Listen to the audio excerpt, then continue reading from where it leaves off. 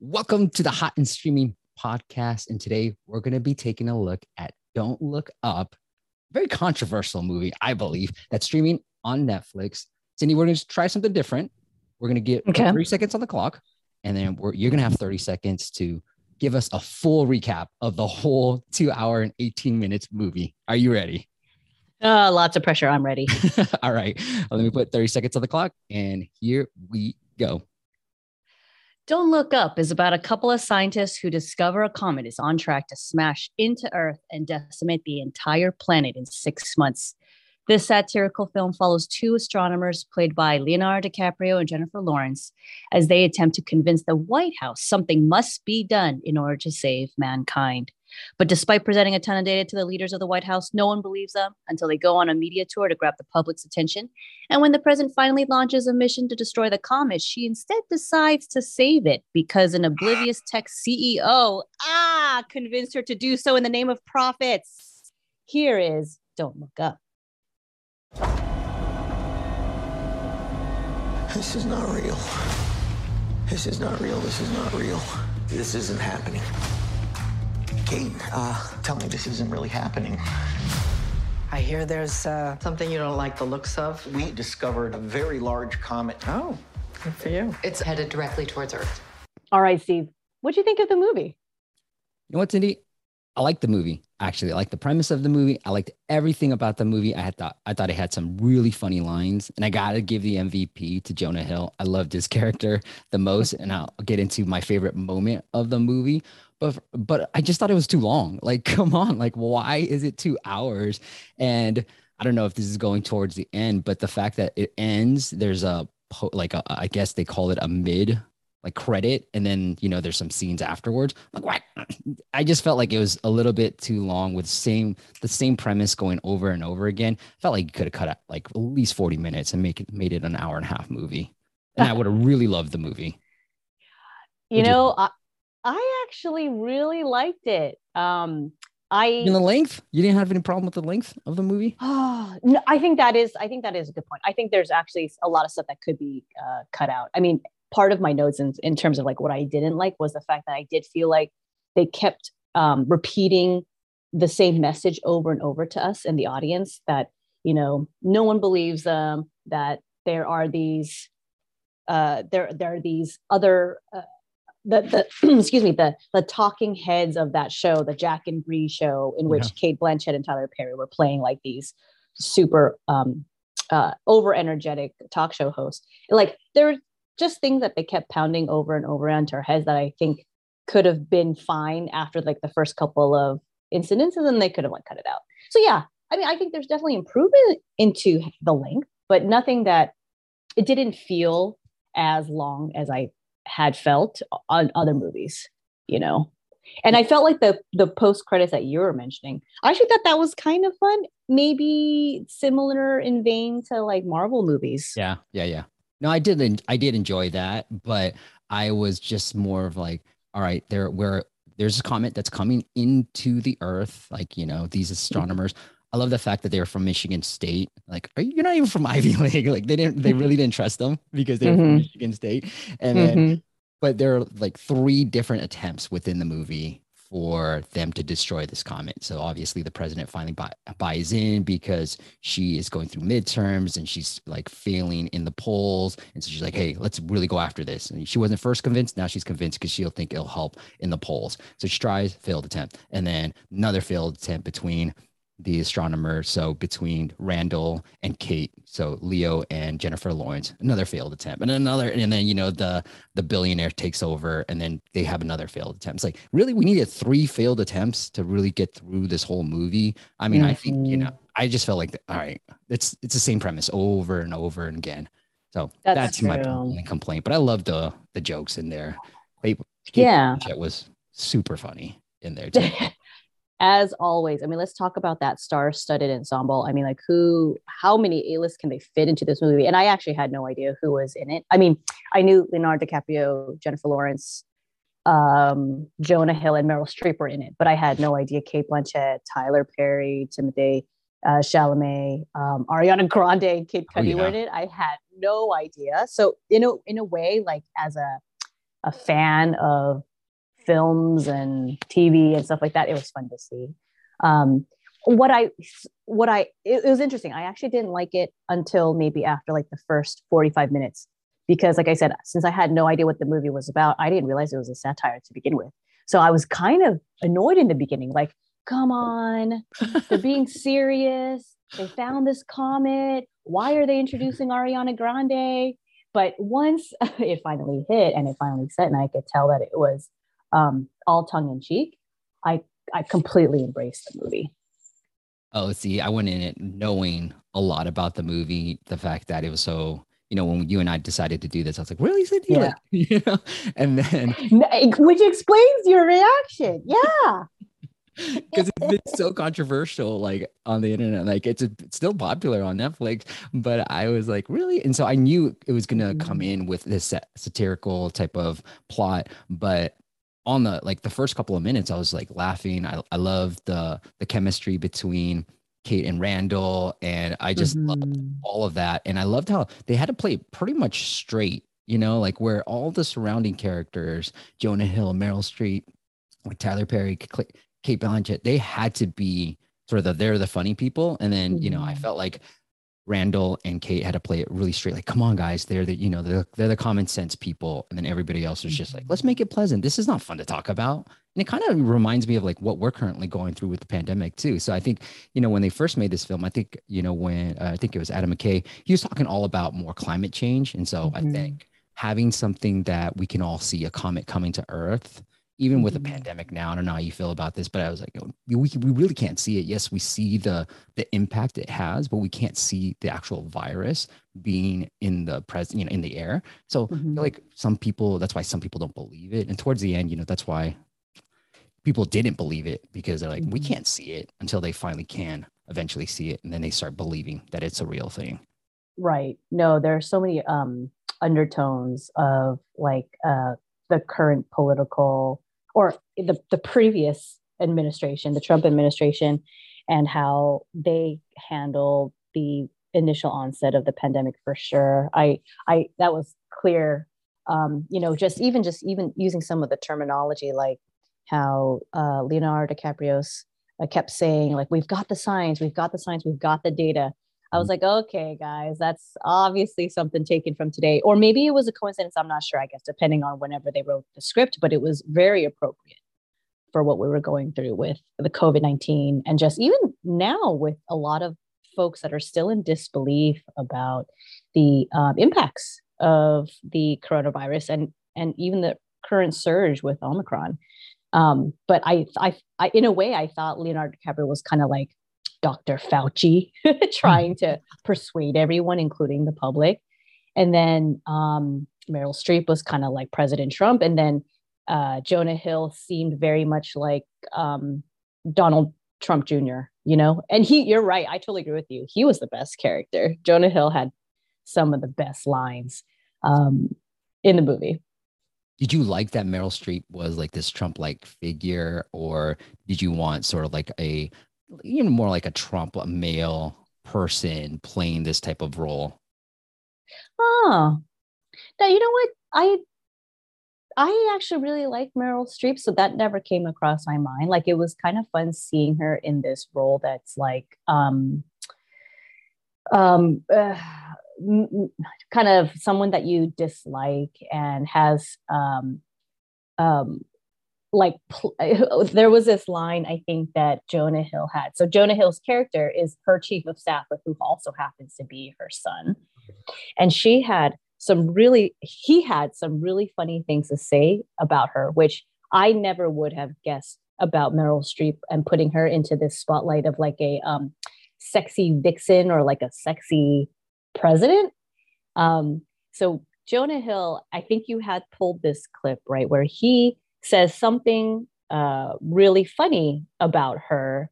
And I think the setup is that he was trying to, he was just so proud of her having taken the podium and spoken to to the world about this impending doom that is the comet. He was giving her like some high accolades, but instead of giving her accolades that are like appropriate for a son to say to his mom. He gives her a high compliment in regards to how she looks.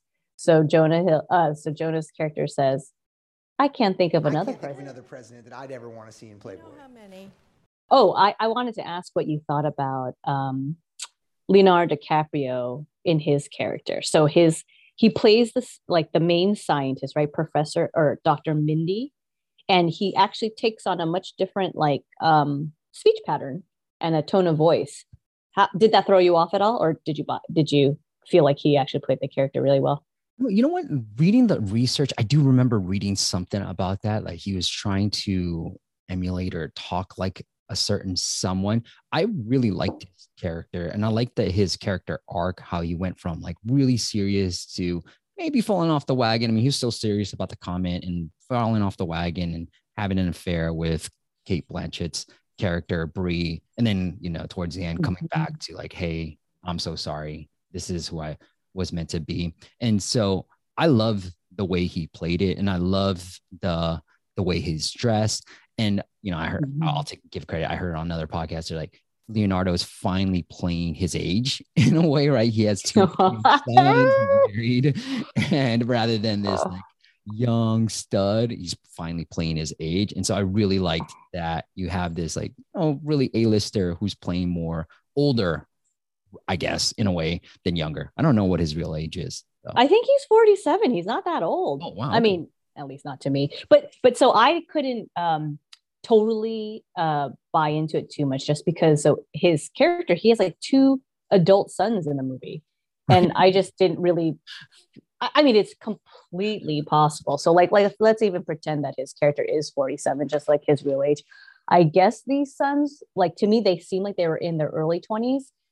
It's possible. I mean, then, Leonardo would have just been a younger-ish dad, or his character would have been a younger-ish dad. But I was just like, really? Is that true?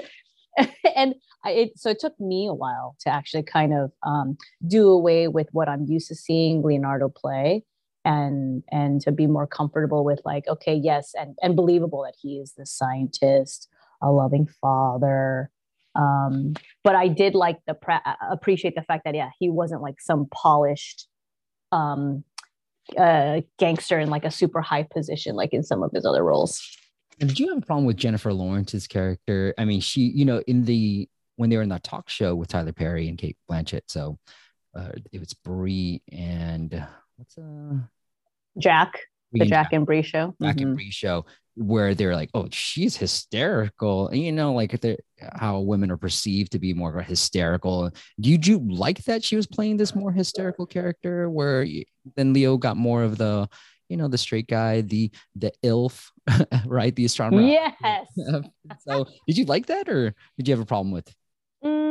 So I completely caught on to the fact that they were minimizing J-Law's character into like this, and kind of being very like kind of sexist towards her versus how they treated Leonardo. But I kind of felt like it was equal or on par, because of the fact that when they talked about how the media or the public was receiving Dr. Mindy's and how he was performing over like social media and everything, they basically marginalized him as well and made him into a sex object. So in a way, I felt like that was on par. So on one hand, they treated Jennifer Lawrence as like this hysterical, non-believable scientist, but then they also then treated Leonardo as like this sex object. So I don't know. To me, it seemed okay. But what I didn't like about her character was the fact that they decided to put her in like this really distracting and harsh red wig. I think I knew what they were trying to go for, right? They're trying to go for her as just like maybe even so that you don't think that she's as pretty maybe as she is in real life. I think that's what they were trying to do.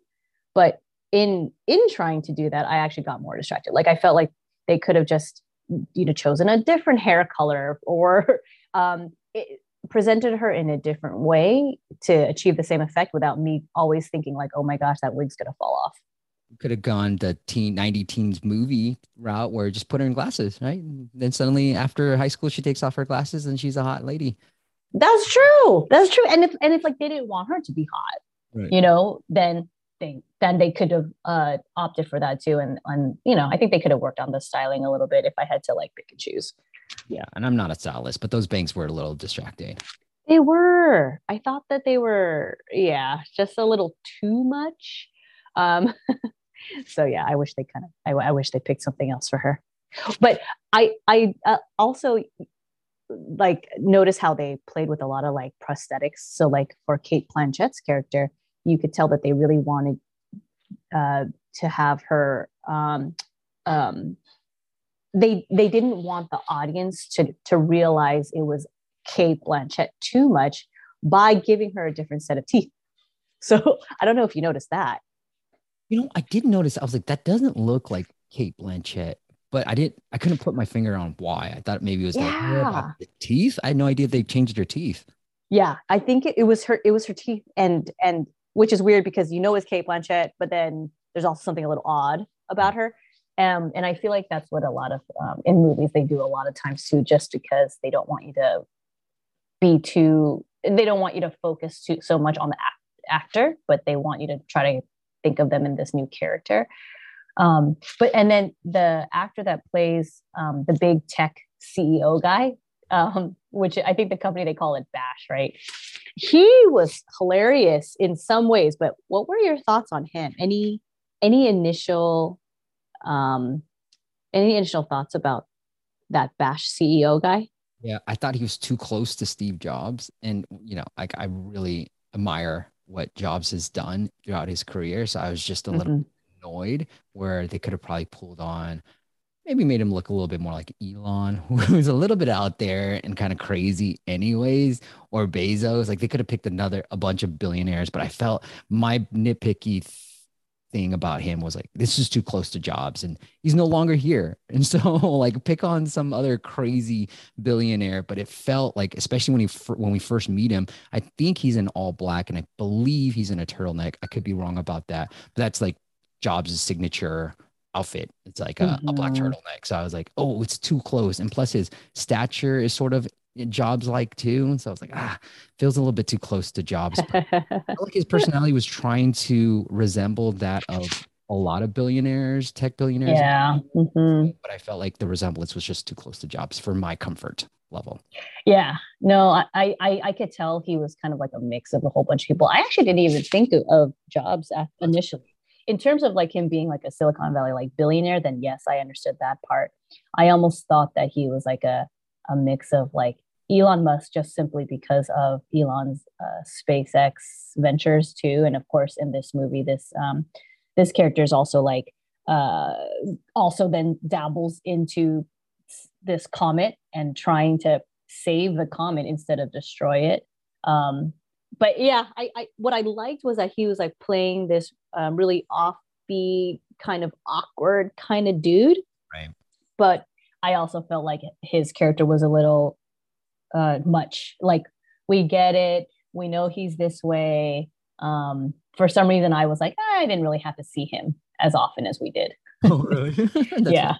I love the way he delivered the lines. I love the way he talked and his speech patterns. I thought that's really resembling a lot of these guys because they're a little bit awkward. These tech billionaires, that's true. Socially, a little bit awkward. They were the nerdy types, and so they do have this weird cadence when they talk. That's true. And I recognize that actor, and I looked him up, but I didn't. Nothing stood out to me in his portfolio of movies. But I know I've recognized him from somewhere. So I'm like, it's like bothering me that I can't identify what it is that I've seen him in before. Like I saw his whole resume on IMDb, but I none of those are like, jumping out at me. I've seen a lot of the movies that he's been in. True. Chicago 7. Okay, yes, I've seen that. Ready Player One. I've seen that. But did you know it was him? I have no idea who he is. Okay. Okay, there we go. That's good, I guess, maybe for him. He's like a chameleon actor. Right. He's one of blends right in. Richard II. King Richard II. Okay. Yeah. What do they call them? The character actors? It's probably a good character. What did you notice? There was this Easter egg. I guess it's what an Easter egg is. I'm not even sure. But like, okay, so in part of the movie, as the world finally accepts the fact that there's this comet hurling towards them, Leonardo DiCaprio's character goes on like public campaigns to say, "Don't worry, we're here for you. We're going to take care of you." And then he has this commercial that says, "If you ever feel like you're really stressed and you have any open questions, just give us a call at this number." And it's like, so I pulled the number. It's 1-800-532-4500. So I was like, I wonder what that is. Because, usually in movies, they'll say like 1555 and, it's a totally fake number. But I Googled that, and apparently a lot of people did the same thing. And it turns out that phone number actually leads you to a sex hotline today. Yeah. I read that in the research too. That's pretty funny. He had no idea. Adam McKay, who came up with that number, had no idea of that. It led to that. He just really a random number that he made up. So he says. Oh my gosh. I find that so hard to believe. Like you're like, yeah, somebody I would feel at least do some research. Kind of. Or maybe if he did make this up, that once he found out that he would have done something about it. He doesn't have to, or at least, like admit like, oh yeah, I made it up, but I found out that it did lead to the sex online, but I thought it'd be funny, and I don't know, and just leave it in there. Yeah. Well, I also loved how Jennifer Lawrence's character, Kate, she kept mentioning that the head general, they chart like in the beginning of the scenes when they're finally about to meet the president. He's like, "Hey, you guys want some snacks?" And then he brings them snacks, and he's like, "Hey, it's $5." And so they end up giving him money for some snacks like water and chips. And then she later finds out, like a couple of minutes later, she goes into the lunchroom and she's like, "Hey, where do I put the cash?" And she's like, the other lady that was sitting there, she's like, "It's free. It's the White House." It's like, "What?" And then she just keeps talking about charge her. Why would he charge her? Like, so there's multiple scenes where she's still thinking about it after. I know. Why would he charge us? He's the top general. That is funny. And I was wondering what would be the like, what else are they trying to say with that scene? Like, are they trying to depict that she's like obsessed with this little incident that happens, or is there something else? Like, I feel like I'm not getting something with why they decide to have her character so obsessed with that event, because everything else I can kind of I'm very shallow. I think it's just I thought it was a nice little like a story that call back. It's just, that's true. Something happened and we're just calling it back. Keep calling it back. That's what I thought. I don't know. But I think it's also like human psychology. There are things that I still think about today that probably mean nothing to the other person that was involved. And as time has gone on, it's gone away. But it's like, there are things I still think about. I'm like, "Oh my God, I can't believe that person said this to me, blah, blah, blah, blah." And Sure. So that's how I sort of related it to. That's probably true. You're right. Maybe it's just as simple as that, because I mean, in the theme throughout the whole movie too was just it reflects kind of like a lot of what is happening today, in the sense of, hey, here's this really big, crazy, scary event that's happening, be it climate change or COVID, the COVID pandemic, but yet everyone is still going about their day. They still have the same concerns or obsessions or questions in their mind. And then they're also still inundated with like all this social media stuff, or having affairs. Hello, we didn't even talk about that part. Like, that was kind of funny, where Leonardo DiCaprio is actually a married man with and a dad of 2 kids, but he has an affair with Kate Blanchett's character. So he even got caught up in his own fame, if you will. Yeah. Right.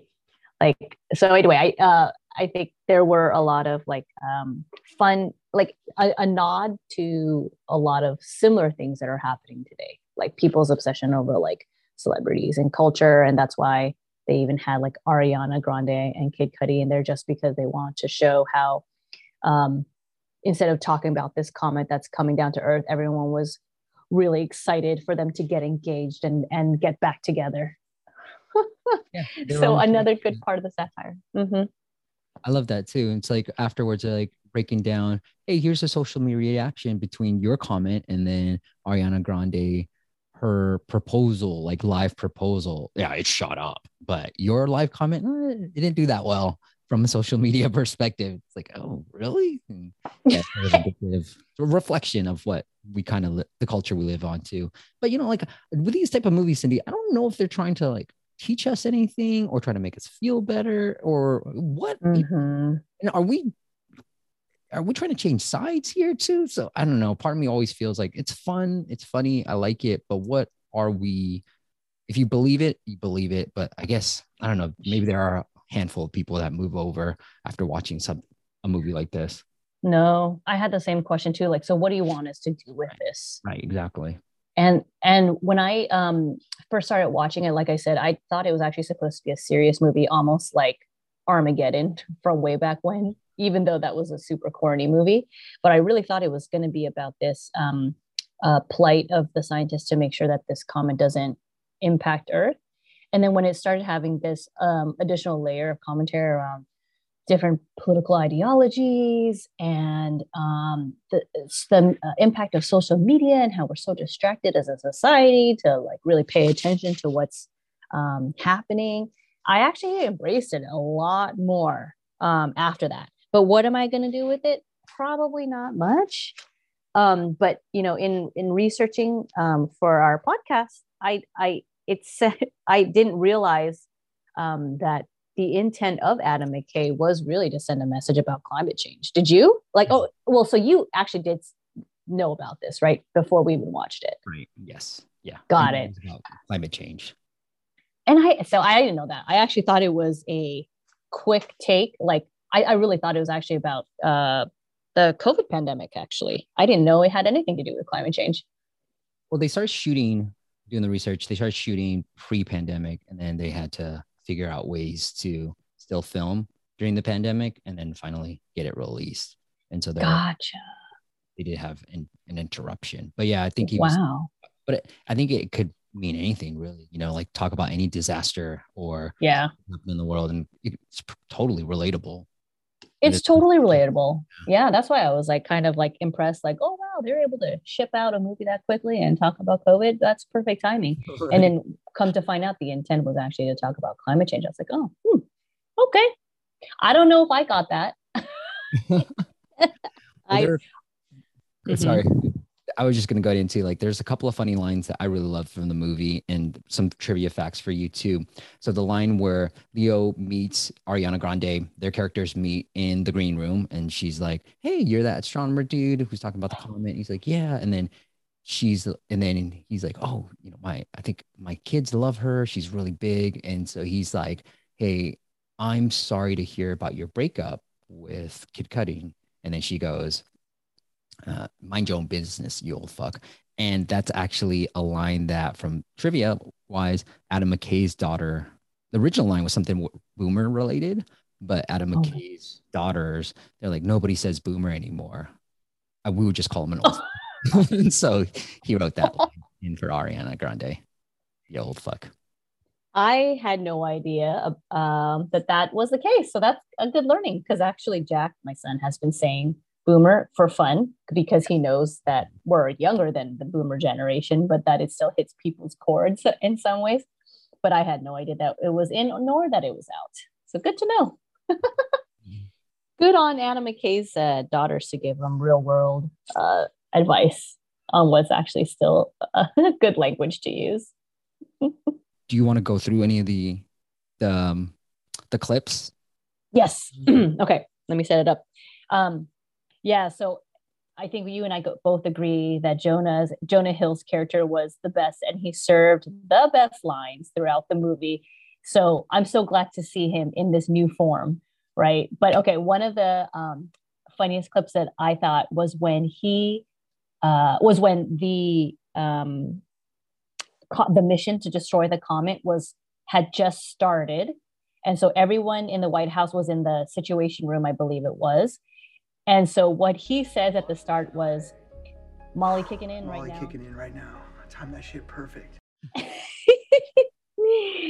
And basically there were so many other lines that he had actually that I didn't even get to capture all of them. But he was a great comedic relief throughout the whole film. If we can fast forward towards the end, I love the ending when he's like, she's coming back. She's coming back. She's going to come back. because everybody leaves, the comet's coming. And I love that line. I thought that was hilarious. Because he was talking about his mom who had just completely aborted the mission without telling anyone else. She just leaves the room. Yeah. She totally forgets about him. And on the plane, she's like, hey, where's your son? And she's like, oh, shoot. Ends up leaving him. Right. Oh, because like you're saying, we didn't even mention that not only did she abort the mission, she also escaped in a private rocket ship, I guess, or spaceship, I should say, where a whole bunch of rich people just paid for this chance to save themselves, and she completely forgot about him. I totally feel like Trump would do that with his family.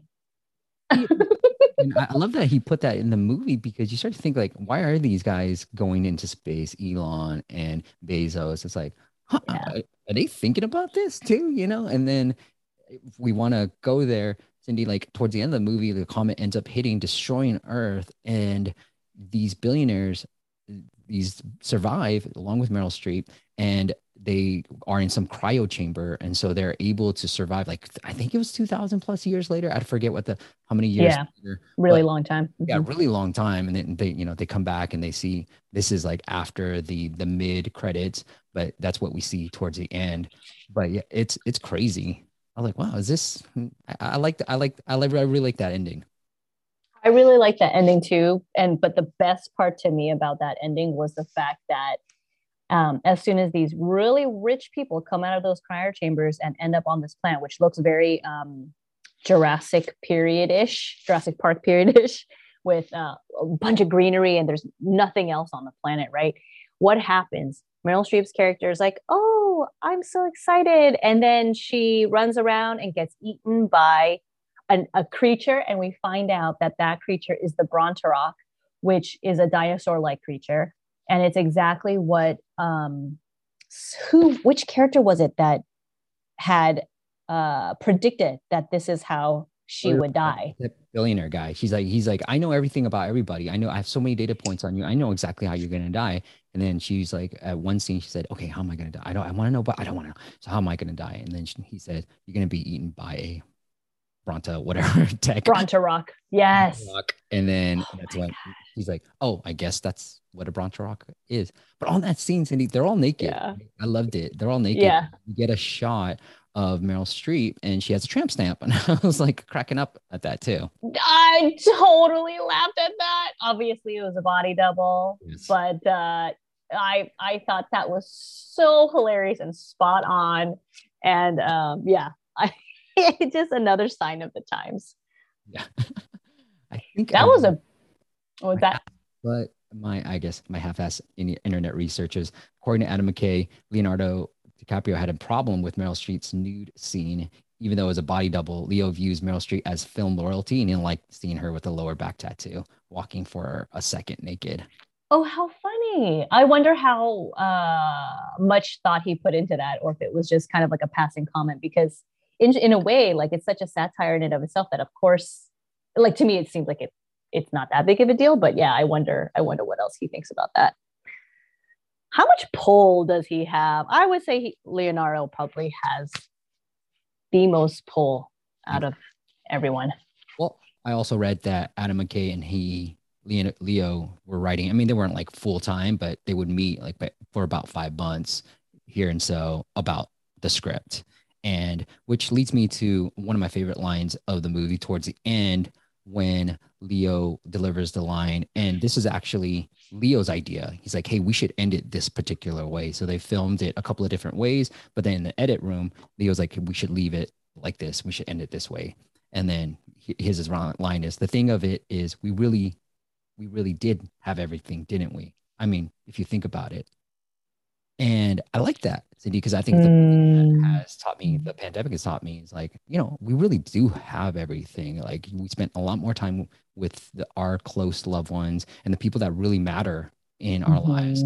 And we ended up like the people we didn't see anymore. I was kind of like, I'm okay with not seeing you in a way as well. And so the people that I did really want to see and keep in touch with, I ended up doing that. But the people we didn't and we started fading out was okay too. So I really like that line. And they were going to end it a different way, but Leo insisted that it was his own line. He said we should end it this way too. So I love that. Yeah. Yeah, that was a great scene actually, because he finally realizes, and he goes back to his family, he goes back to his wife. Luckily, she takes him back in and accepts his mistake, right, with having the affair, right? But then Jennifer Lawrence's character joins them at his house for dinner. She also brings her boyfriend, who we didn't mention too much about, but played by Timothy Chalamet, and who actually proposed to her in the car on the way to Leonardo DiCaprio's character's house. And then they're joined by Dr. Oglethorpe, who we totally should talk about. So Dr. Oglethorpe is the NASA scientist that they first revealed the discovery of the comet, and who completely believed them and was their supporter the entire time. So it was fitting that he also then reunites with them back at Leonardo DiCaprio's family's house, because that was going to be kind of like the Last Supper, because the comet was basically on its way to hit the Earth any moment. So they were all seated around a table. They had said a quick prayer, and then their entire house is shaking because the comet is approaching. But they, instead of focusing on that or being too scared, they had anticipated that it was coming, and they just kind of focused on each other and continuing to eat their meal as best as they could. Yeah, that was a good one. Yeah, I love how they came back. The original the three came back together. And Right. And if you think about it was just like a span of 6 months, right? Because of course, when they first discovered it, and when it finally impacted, that was the 6 month time period of all this craziness and turmoil and back and forth. No one believed them. They were trying their best to prove to everyone that this is real. This is coming. And yeah, so many kind of analogies to that of our real life today.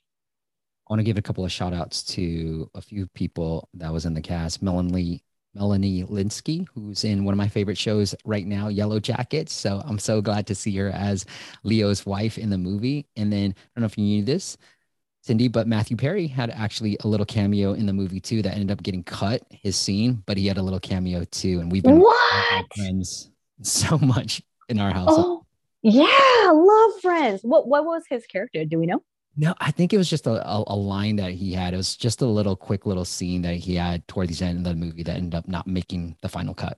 Darn, that would have been cool. That would have been super cool.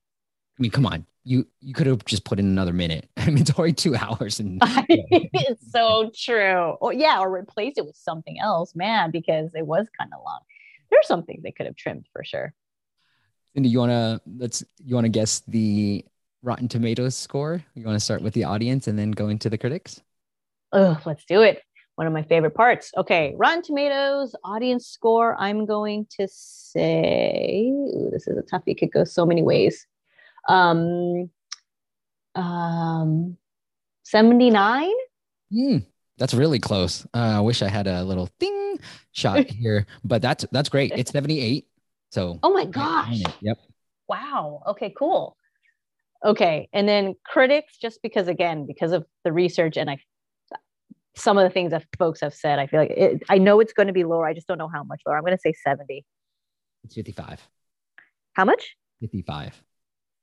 Oh my gosh, for real? Yeah, as I was pulling up the reviews of the critics, it's pretty split. Like I usually look at Rotten Tomatoes and I look at the top critics and I look for funny quotes, but it's pretty split in terms of what I found from the top critics. It's like 50-50 in terms of that. But the audience score, because when we first decided to do this, and I've been keeping an eye on the audience score, it's actually gone up. So it was in the high 60s, and then now it's in the close to 80s. But yeah, it was in the high 60s, low 70s for a while. And wow. So, and sorry, you said the audience score now is actually in the low 80s? No, it's in 78. Oh, it is 78. Okay. Because I was going to say, if the audience score is increasing, in a way, I kind of am not too surprised. I feel like it is one of those things that kind of gets you one way at first. And then once you kind of embrace what it's trying to tell you, not necessarily the fact that there's like this overarching, like, let's do something about climate change thing. I'm even thinking more of it like superficially of like, that it was just kind of a fun film. I can see how people might be enjoying that a little bit more. So that would be interesting to see if it does continue to increase or not and that head into the 80s. Well, I agree. But the critics, oh my gosh. Just like The Rescue, where we both gave it a 99. I agree with the audience. I probably give it about a 78, 79, what you said too, because I felt like it was a C type of plus movie. Felt like it was too long. I really liked everything of the movie. Just felt like it was just too long for me to get Gotcha. Mm-hmm. I actually give it like 80. Yeah, not too much more, but I think 80 makes it feel more like I enjoyed it and it was fun. But certainly there are parts where just like, huh? Or like that was distracting or something.